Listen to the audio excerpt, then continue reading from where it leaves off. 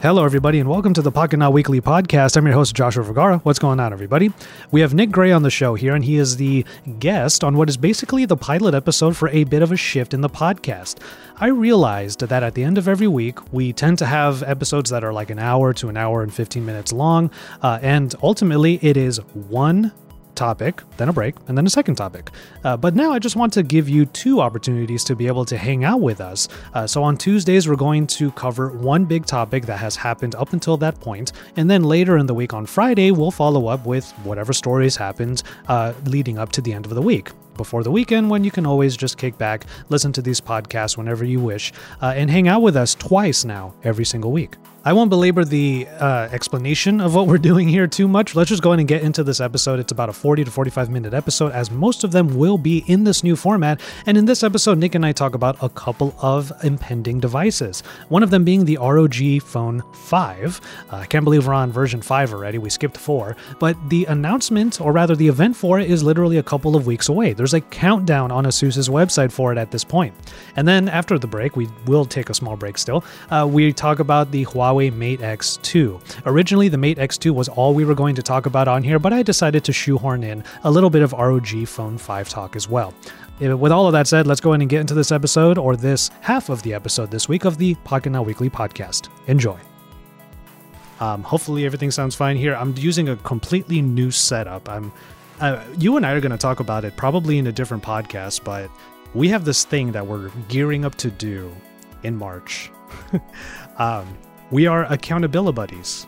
I don't know if you ever heard that term before, but that's what I'm calling us now. That's what you're calling us now, huh? I might have to do we might need to workshop that name a little bit, but sure, let's go with it for now. Well, that's basically what we're doing, right? Because what we're trying to do, as Nick and I, we work, for lack of a better way of putting it, we work together a lot of the time, not only on the podcast, but we talk practically every other day. And we always talk about our productivity and the things that we're trying to do to like be consistent with our work. And I know in my case, one of the things that I know I have to do is get my butt in this office every work day that I possibly can. So my whole goal is 10 a.m. every work day, unless I plan ahead of time to do something else. So that's going to be my whole thing. So this is the product of that. I have my set that I'm looking forward to using for literally everything. I'm going to super SAF my content like crazy. Because Mr. Super SAF, one of our good friends, successful tech YouTuber, uses one desk for literally everything. Why can't we do that? He's got it down to a science. He really does, for sure. Anyway, Nick, you got the beanie on. I know that we don't do a video podcast, but you got the beanie on. Is it still snowing where you are? No, it is above freezing, our snow. For those who are listening can't see this, but I'm going to move my camera, and you can still see there is snow outside. You still got the powder. But this is actually the second day that it's been above freezing. It is 40 degrees. And so some of the snow is receding. I was actually chatting with Isa earlier, and I was like, yeah, it's still snow out there. And I sent her a picture, and she was saying, it was so much snow. I was like, no, like 4 days ago, it was so much, like we had 14 inches on the ground. Now we're down to like 3 inches left. She messaged me as you were telling her that, and she was like, oh my God, it looks so fun. I want to make a snowman and like create a thing with snow. And I told her, yeah, you say that now, but then I know it's fun for about 30 minutes to an hour. That's and exactly then you're like, what I was trying to say. Get me out of here. I was that snowman's going to look like crap because you're going to be shivering the whole time. And then you're going to be like, all of a sudden you're going to realize how cold it is, and you're just going to want to get it over with. So one thing that needs to be pointed out for those who don't go out in the cold and the snow is when you actually go out and do an activity and the sun is out, it might still be 20 degrees, but you're actually moving your body. You start shedding your clothes after about 15 to 20 minutes because the insulation layers that you have are just simply too much for the cold that you're experiencing. And so you see it all the time with snowboarders, just wearing a t-shirt or something like that. It's just because they're moving their bodies so much that their body's creating so much heat. Yeah, definitely. And we were out sledding with our girls over the weekend, and it was, 22, 23 degrees, but the sun came out for a good 20 minutes or so, and everybody that was on the hill was like shedding their coats and like, oh my gosh, this is so hot. And I'm like, dude, it's 20 degrees out here. But once you actually move your body, it doesn't get so cold as long as you continue moving. The second that you stop moving for a minute or two, you start to feel that cold. And even though like your body's burning hot, usually your feet and your hands are still a little bit cold, or in my case, or at least freezing, because I have so bad circulation in my hands. It's really bad. Well, I was gonna say also the face. That's like, that's usually one of the coldest. That's one of the most uncomfortable coldest parts. Yeah, but at least now, like, people are out and they're still wearing masks while they're doing this, so it actually keeps your face a little bit warmer. It's like having a scarf on your face all the time. That's one of the reasons why actually, not that it's been anywhere near the cold that you have been experiencing. Yeah, you're complaining about cold in California. But I will admit that a couple of days we had some pretty cold wake-ups, and on the last Pocket Now Weekly podcast I did with TK, I that was the first time I tried having full-on headphones for the podcast. As you know, I usually use earbuds. And then as we were going through the podcast, in the middle of it, I think I said out loud during the break, I was like, wow, I feel really warm. I think it's because I'm wearing these headphones. You wear the headphones for 30 minutes at a time and your ears start warming up a lot.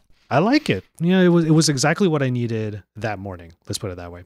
But yes, Nick, thank you so much for you joked before we started the show that you are always the beta tester in my work life. And you're right, because you are the first person to be on this slightly new format that I'm trying with the Pocket Now Weekly podcast.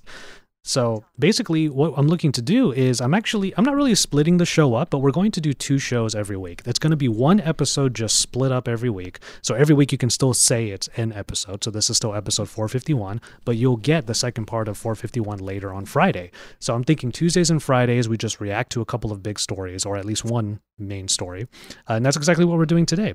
Originally on this episode, I was thinking we were just going to talk about the future of foldables because Huawei finally unveiled the Huawei Mate X2. But then there's another thing that happened where we're talking about ASUS and we're talking about ROG. And like I warned Nick before the show, you got to say ROG. It's the ROG phone, man. It's totally ROG. So the reason why I know that is because the very first like high profile video I did on my channel, on Joshua Vergara, after I left Android Authority, was indeed the ROG phone, the very first one. I was lucky enough to go to Computex literally the day after I started, literally the day after I left Android Authority. So I was at Computex for a weekish, and I went ahead and like saw the ROG phone and I did that video, and it was like the fact that video got the views it did was one of those signs of like, oh, I'll be all right. I can do this because people loved it. But so many comments on that video, if you were to look right now, they're all like, it's ROG. Stop calling it ROG phone. RAWG, ROG. ROG is not right, blah, blah, blah. And so many people in those comments were so pissed at me. It was so funny. But in any case, we've gone from ROG phone 2, 3, skipped 4. Now we're at 5. And I still don't really know why we're skipping 4. But the top line piece of information here, and I'm looking at it right now. If you go over to rog.asus.com, there is a countdown. We have 14 days and 15 hours at the time of this recording, me saying this right now, to the launch event of the ROG Phone 5. How hyped are you for this? Honestly, great start. Not hyped at all. I mean, so the first time when ASUS brought out the ROG phones and did this pivot of we're focusing on performance, specifically on gaming, we were at a point where Android devices were good, but there were specific hardware tweaks where you could make a phone significantly better when it comes to the display, when it comes to performance, when it comes to RAM management for gaming. It's been 4 years, and Qualcomm has given us some incredible chipsets, and smartphone displays across the board for flagship devices have gotten so much better than what they were 4 years ago that it's really, really hard to justify buying a dedicated gaming device when that's really just a small niche of what the overall platform is able to deliver with some of these other devices that are on the market. I know it's going to be cheaper than a flagship Samsung phone like the Galaxy S21 Ultra and other devices within that category that are pushing that top tier performance with incredible cameras as well. But I don't know. I personally don't think I would be spending my money on a device like this. Okay, maybe you won't be spending money on it, but I think it's a good sign that these things are still around. Partially the reason why I'm totally for diversity of hardware and niche products, but I don't think this phone is going to deliver anything that any other. I mean, even the Galaxy S21, just the base model of Samsung's flagship devices, is going to deliver. I agree, and I know that mobile gaming is one of those niche categories that doesn't seem like it needs a niche because most phones can handle pretty much every game that is in the Play Store. But when this announcement happened, or rather when the countdown started, I jumped into the Play Store and I started going on websites like PocketGamer.com. Shouts out to them. I love going there to see what's happening in mobile. And I started to see that there are a lot of games that are starting to push the envelope. So you yourself, you're a big Call of Duty mobile fan. That's one of the first games that introduced what we're used to in the PC gaming realm, which is graphic settings. You can turn up to like ultra high refresh rate, high frame rate, all of that stuff. And more games are starting to do that. 2020, there was actually a large handful of games that started to introduce more of those aspects. One of them being a recent release called Pascal's Wager. It's kind of like a Dark Souls for your phone. And yeah, there are those settings that I turned up to 11 as much as possible on my Zenfone 7 and on the S21 Ultra. And there is a noticeable increase in performance and graphics quality. So like there is, I know that there's a demand. I know that most people may or may not gravitate to it. But if there's one company that could bridge some of those gaps, I do think it's ASUS. And after all, I am using the Zenfone 7, and this phone has some of the features that might make a gaming phone a true gaming phone. Case in point, something I've actually enjoyed very recently, dual band Wi-Fi. That's one feature already. The fact that you can connect to your router via 2.4 and 5 gigahertz connection simultaneously to create the most stable internet connection possible. That's a feature that I think is underrated. It's one of those things that esports gamers and competitive gamers on mobile might gravitate to the most, but it's helped me in terms of game streaming. Game Pass Beta has been way better considering I have such a stable internet connection. So, and this is something that's on the Zenfone 7. I'm not even using an ROG phone, but this is a feature that was introduced on ROG phone. So I'm hoping that there's more things like this that really do push the envelope with ROG Phone 5, including, of course, all of the different accessories like the fan and maybe controller accessories, stuff like that. Of course, ROG is going to push the envelope in those ways. But yeah, I can already, it may not excite you a whole lot, but I know that there are creators that we know that are really into that like super gamer style, even the RGB on the back. I mean, come on. How could you not think that's pretty cool? Yeah. No, and as far as what the approach is, I do think it's cool, but from a consumer standpoint, as someone who, people look for a specific device for a benefit over another device. Yeah. This really doesn't offer a benefit because of the way Android works and of the way that the processors on the inside operate. Like they can eke out, a couple percentage points improvements over something else, but then you flip that over to actual gameplay itself, and it's negligible improvements across the board. But I will say, like, if you're going to be creating a niche product specifically for gaming, like, seriously, make a niche product for gaming. Give me physical controls on the device that will actually give me an advantage over any other device. The one reason why people love the Nintendo Switch is over playing games on their smartphone is the physical controls. I mean, yes, there's the games that go along with it that, Nintendo offers, but the graphics quality of those games on the Nintendo Switch are inferior to the best high-end games that we have on Android. It's the control interface that makes the difference. And from what we've seen so far, the ROG 5 isn't going to have any of that. The one thing I really liked, was it the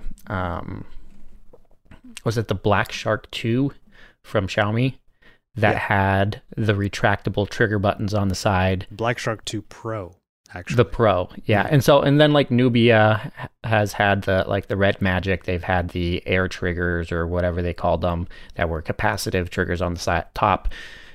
I never use them because I like having the physical feedback of a physical control. But things like that, I think, is what really makes, or what should make, a gaming phone stand out. And without those physical implementations of an advantage that a device might actually deliver, I'm not really excited about it. Well, the other layer to this is that, like I said before, if there's one company that could add in some of those surprises that might make all of us look twice at the ROG Phone 5, it's ASUS, because they have done it time and time again. Wasn't it the ROG Phone 3 or 2? It was a 3 or 2 that surprisingly got a camera award from MKBHD, because it was actually a good camera system. And again, I think it was the 3, yeah. It was probably the 3, yeah. Again, I use the Zenfone 7. It is my daily driver. Like, I love this device. It may not have the best cameras, but its implementation of said cameras, a good all-around performer. That's one of the things that I'm looking forward to. I hope that is the case with the ROG Phone 5. Obviously, hopefully we get it here in the US. I know that some people were upset that it didn't show up in like European markets last time. I think, wasn't that the case? Yeah, but I mean, these are niche devices where if you're looking to buy this phone, you can buy it online. Like, even if it's not available in your market, like there's only a handful of markets that it's going to be available in the store, physical retail. But if you know enough to actually care about this, you can spend the $50 to import it and spend, for the international shipping on top of the phone price. Yeah. It's going to be interesting because who knows, we might actually see later in the year an update to this phone, because they're working with what the latest and greatest is right now with the Snapdragon 888. Who knows if later in the year, Q3, Q4, we're going to get like an 888 Plus, an 889. I don't know. Like, maybe they'll mix it up. But whatever the update is, maybe the updated ROG phone will have to get there, because I think all the other ROG phones have used Plus models of the Snapdragon, actually by and large. But yeah, that's something that we might be able to look forward to a little bit later on. But yes, this is something that we know is on its way, about 2 weeks away, ROG Phone 5. But yeah, let's go ahead and get into a really quick break. I'm still going to do a break even in these shorter episodes. But then we're going to talk about the future of foldables, with Huawei finally coming out with the follow-up to their foldable device. It's a lot different this time around, so let's talk about it after the break.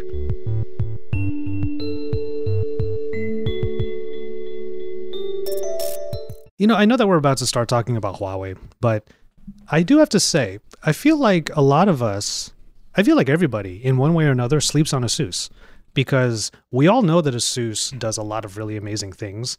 It's just that it's not like widely adopted. It's not widely available, even some of the products. They're not a huge market player. That's the issue. They're not, but they do some awesome stuff. Like, for example, the laptop I'm using for this very podcast at the moment is the Duo 15. Now, I have the Intel version from late last year, but yeah, I have the Duo 15. So right now I have on the top left, you in the StreamYard recording. On the top right, I have the browser with our stories. On the bottom left, I have the Telegram with our messages. And on the bottom right, because of the second display on the bottom portion of the laptop, I have our Audition recording our audio. And it's like, ASUS is capable of so much. And I'm looking down at the desk right now, and I literally have an ASUS laptop and an ASUS smartphone. I think I've bought in. You've bought in, but that's also because you're an enthusiast, and also you have direct access to the company. This is true. I did buy the Zenfone myself, though. So It's not that I got it seated. The laptop I did get seated, but I'm not sure I still need to do my video on it, but I'm not sure if I'm even able to keep this. I doubt it because it's such an expensive device. But in any case, I don't want to belabor the ASUS side of things. Let's go ahead and get into the other main story that I think a lot of people are very excited for, but in ways that might or might not be the same as the original, because the Mate X had a particular design that was bucking trends in the foldable market. The screen was on the outside, and then it would fold in to create a phone that you could use in one hand, and then it folds out, and then you get the bigger screen. That is contrary to like the Z Fold of the time, the original Z Fold, where the screen obviously was on the inside of the fold, then you open it up like a book or like a notebook. Now the Mate X2 is kind of going the Z Fold 2 route, where you have a screen on the inside, but also a large full screen on the outside. And I'm talking full. This is probably the most interesting design aspect of it, is the fact that you still get the exterior screen is 6.45 inches. Now, all of the screens, both of the screens are OLEDs, refresh rates of up to 90 hertz. High refresh rate in that case. And it's technically, they're both above 1080p resolution. Let's put it that way. Obviously the resolutions are going to be kind of odd numbers. We can't just cleanly give it like a 1440 or a 1080 or a whatever resolution. No, the exterior screen is a 2700 by 1160. Yes. And then the interior screen is 2480 by 2200. Mm-hmm. Which gives, that's like a 27:11 aspect ratio on the exterior screen. So people complaining about the 21:9 aspect ratio of the Sony Xperia phones, like this is even taller than that. Mm-hmm. But the nice thing is, so like compared to the Z Fold 2, which has a larger exterior display than its predecessor, this one is essentially the full front panel. It has larger bezels around the side, but it is a significant increase in screen to body ratio for the front display compared to Samsung's device, which is definitely nice. You know, you don't want to have an expensive device like this where you have a limiting form factor when you simply pull it out of your pocket where you're forced to open it up. This allows you to actually use it like any other smartphone when it's folded up still, rather than a limited experience like what you get on Samsung's devices. It's better this past time with the Z Fold 2, but it's still constraining compared to other devices. Yeah, and with people that use the Z Fold 2 as their mains, they always tell me the same thing. Like they always take the phone out and they immediately want to go to the larger display. It's almost as if they would prefer they need to use it all the time. And that was the dichotomy that made me not look at the Z Fold 2 as a must-have device, because ergonomics is important to me. And if I'm spending more time trying to use the external display than I am using the internal display, then that means that I don't need a tablet. Mm-hmm. So that's always been my thing. Here on the Mate X2, though, you get a full-sized outer display, one that is viable, more than viable, for the majority of things that you might do on that device. And then when you are ready to level up and have some fun, open it up to that. What's the size of that inner screen? Let me find it. 8 inches. It's an 8-inch inner screen. Yeah, 8-inch inner screen. And one of the things that I really like about this is that the original Mate X was a lot thinner than the Galaxy Z Fold because it had the display on the outside, and the way that the screen was folding was on the outside so that they could have that flexibility for it so that it doesn't break. But they actually created a device here with the Mate X2 that's thinner than the Z Fold as well. Mm-hmm. And I think it's kind of interesting the way that they designed this. If you unfold it and you lay it flat on a desk, you'll see that the side where the camera is a lot thicker than the other edge. And so it's kind of like this, it's like this shallow pyramid or shallow triangle And so when you fold it up, it creates, so you have this thinner side that folds into the thickest point. And so it creates a perfectly rectangular device when you fold it up, but there's really no gap in between the two sides of the display because of the way that they designed it in this manner. Instead of trying to make both sides equally thick all the way around, you have a thinner side folding into a thicker side, which creates a more symmetrical look when it's folded up. I think that's kind of ingenious in the way it is. But I don't know. The one thing that Huawei has really been doing great for the last couple of years is their cameras, especially on their Mate devices. And this essentially has the same camera modules as what we got on the latest, what was it, the Mate 4? Or no, what was it? Mate 40? Mate 40 that launched. 4. It just cut the 0 off the end. The Mate 40 that just launched this past fall, which has an incredible camera system. And that's one thing that the Z Fold 2 doesn't have. I mean, that's essentially, the Z Fold 2 essentially has a modified version of the Galaxy S20's camera with, some slightly tweaked versions, but it's not what, the Note 20 Ultra offered. It's a step down. Yeah, the cameras, they're Leica branded, which, Huawei and Leica have always been in cahoots at this point. And it makes me think back to the time when we actually went, like Huawei, this was obviously before the ban, but Huawei brought some of us out to the Leica, is it factory or Leica headquarters in Germany. And it was to see the amount of collaboration between the two brands was very interesting. One of the main questions that I remember Jaime just kept asking over and over again, because no one had a full answer until like late in the tour, was, did Leica actually develop the glass for each and every device? Because it says glass by Leica. And they said, okay, it's not really glass. Like, we tuned it, but of course it's mass produced like glass, glass stick. That, it's the kind of material you would put on a smartphone camera on the back. So, like, yes and no in a way. But anyway, I'm sure that the cameras on this are going to be pretty great. And given the form factor, I think the form factor on something like this is a little bit more accessible than the original Mate X, because you were, with the screen being on the outside, you had all of these questions of durability, but also usability, because if you're not able to fold the cameras to a certain like angle, and you still can't see yourself in the viewfinder the way that you can with the Z Fold and the Z Fold 2, this is probably going to lend itself to slightly better experiences in that regard, where you can actually like fold it and use like half of the screen as a tripod and whatnot. That's something I always enjoyed with the Z Fold 2s. Wasn't enough to make me think it's my main phone, but I enjoyed it nonetheless. 50 megapixel wide angle, 16 megapixel ultra wide, 12 megapixel telephoto, and a 3x optical zoom. So a little bit similar to our most recent example of having two different zooms, the S21 Ultra, of course. But yeah, where do you land on the processor? Because with Huawei not being able to really operate in too many markets, we are also deprived of what Huawei can make as far as silicon is concerned. Yeah, I mean, so this is the same chipset as what they had on their latest flagship devices. So, I mean, it's not going to be anything of an improvement over their flagship devices from 2020. They are running into some limitations as to how they are procuring it's really hard to pinpoint exactly where all the issues are for them, because they have issues on the intellectual property side with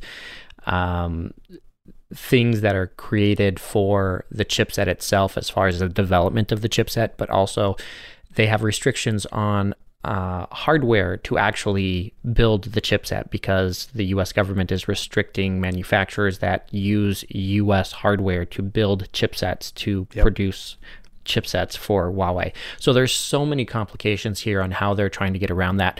Honestly, I think they have a big batch of chipsets that they've already had produced that kind of precede some of these most recent trade limitations that they've gone through. But yeah, it's one of those things where it's just interesting every month where you continue to talk about Huawei, because they have such a big impact on the smartphone industry. But every month it's what are the next restrictions that are being placed on this company and how are they trying to get around that in order for them to stay relevant within the space. And we've seen the last couple of months that they took a big hit in the last quarter of 2020. And they sat at the top for a very short amount of time.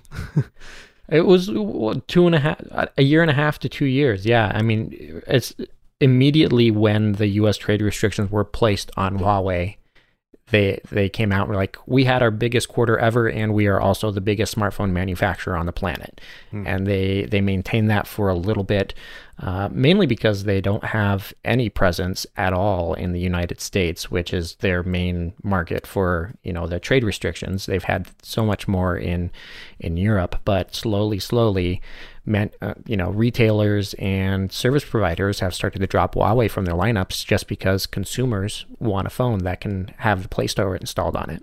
Yeah, that is, of course, the elephant in every Huawei room is this phone is meant to ship with EMUI 11, which is based on Android 10, but of course, it's without Google services, and because of the tumultuous, let's just call it that's calling it very, that's being very modest with the terminology, but with their tumultuous relationship with Google, of course, Huawei has to move on at some point, and this phone will be getting Harmony OS early on in its cycle, which according to this article is saying that's going to start getting it in April. That's not that far off. So Android is getting eradicated little by little on Huawei so devices. I mean that's Huawei's plan is to move away from Android just because of the restrictions that are being placed on it. There's no reason for Huawei to stick around with Android, specifically because if they are facing all these the benefit of Android is that you have this big ecosystem that you can take part of. If they are being shunned and not being allowed to use the full potential of the ecosystem, there's no reason to be part of Android in the first place. We still don't have all the details as to what Harmony OS is going to be able to offer. Honestly, I think Harmony OS is going to be a customized version of Android from what I've. Aren't you curious though? Don't you want to try it? I totally do. That's what every Huawei device is now. Is every little part of it is something I wish I could try out. There's this certain level of, not FOMO, but we're just missing out. Well, we're missing out because of the fact that they are different. Because Huawei pushes boundaries that other manufacturers typically don't push on because they're just trying to be competitive. Huawei's had such a big stake of the market where it can kind of carve out its own area and with that not risk losing market share, right? But with this, I mean, Harmony OS is going to come out, as you mentioned, starting in April. They said with the launch of this device, it will be one of the first devices to be ported to Harmony OS. And that's the reason why it launched with Android 10, because they're like, why should we develop Android 11 if we're just moving away from it?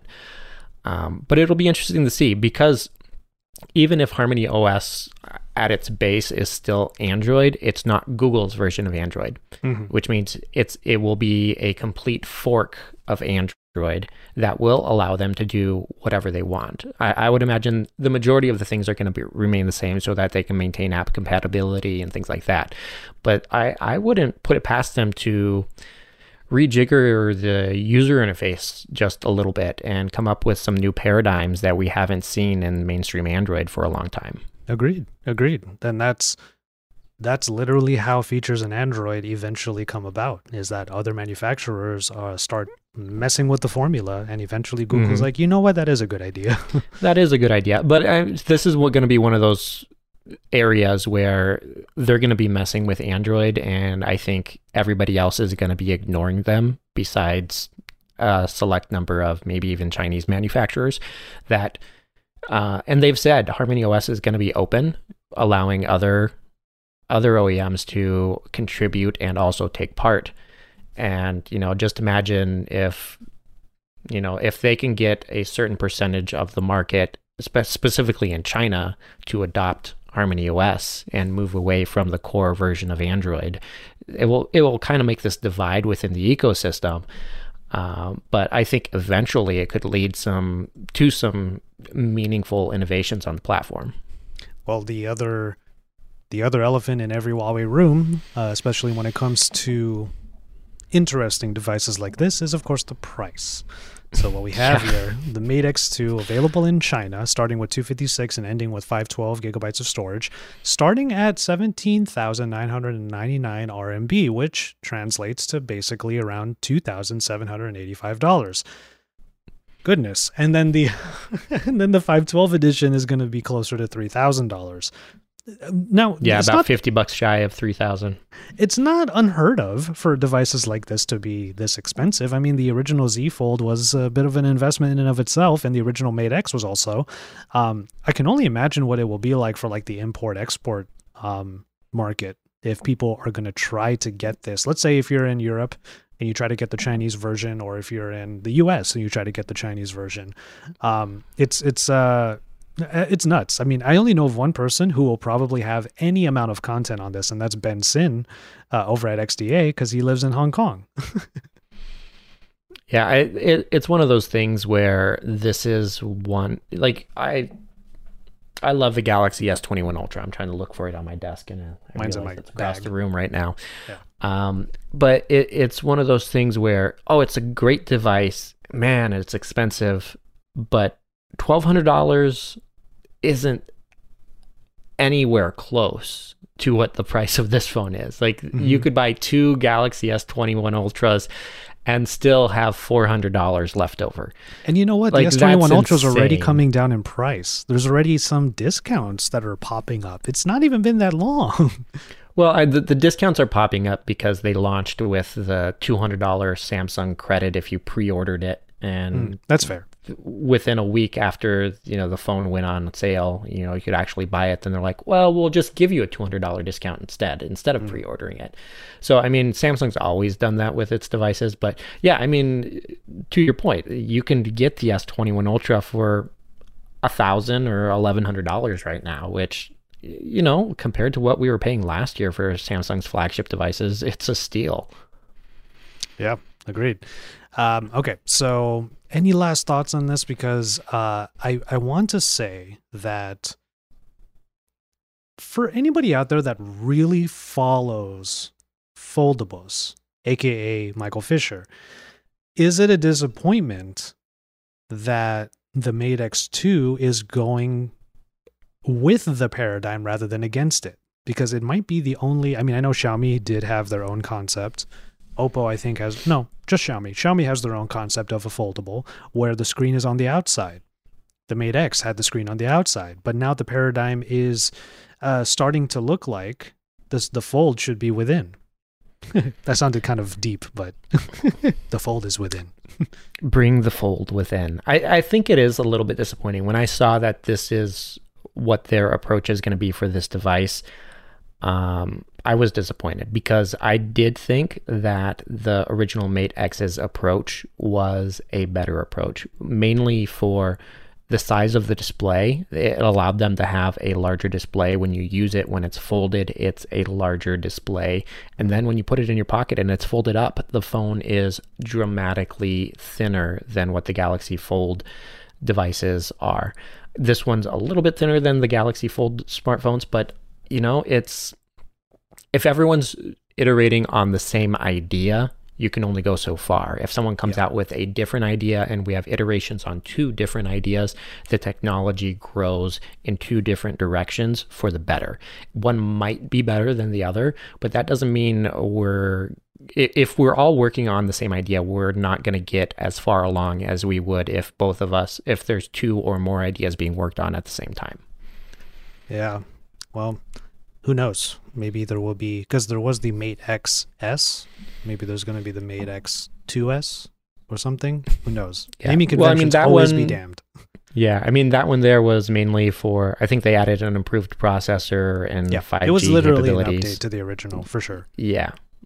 All right. Yeah. Well, who knows what will happen with the Mate X2? If either of us will ever get it in our hands, it's probably pointing to probably not. And with foldables, we'll use it as at a trade show sometime next year.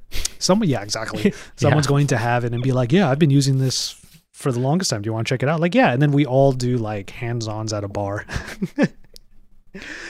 And if you're like, That's oh, look, what I it finally turns got my into. hands on it. Yeah, if we ever get together in a bar again, right? That's very true. And hopefully that changes very, very soon. In any case, the foldable market obviously continuing on. And then we have what is next on the horizon, which is rollables. There was a story that I wanted to bring up regarding LG and the notion, or rather the rumor, that they have suspended development on their rollable device that they teased. Now, we're not going to get into it now because literally that is another story for another day. And that's because I'm going to go ahead and leave that off for our Friday show. We'll talk about that in our upcoming episode later this week. But in any case, Nick, thank you so much for being on what is basically the pilot episode of this new format I'm trying out for the podcast. Twice a week now. You get us twice a week, so you can kick it with us in the middle of the week, have some fun with us, maybe have a cup of tea, and then we'll just round out the week with one last episode looking at whatever happened since the previous.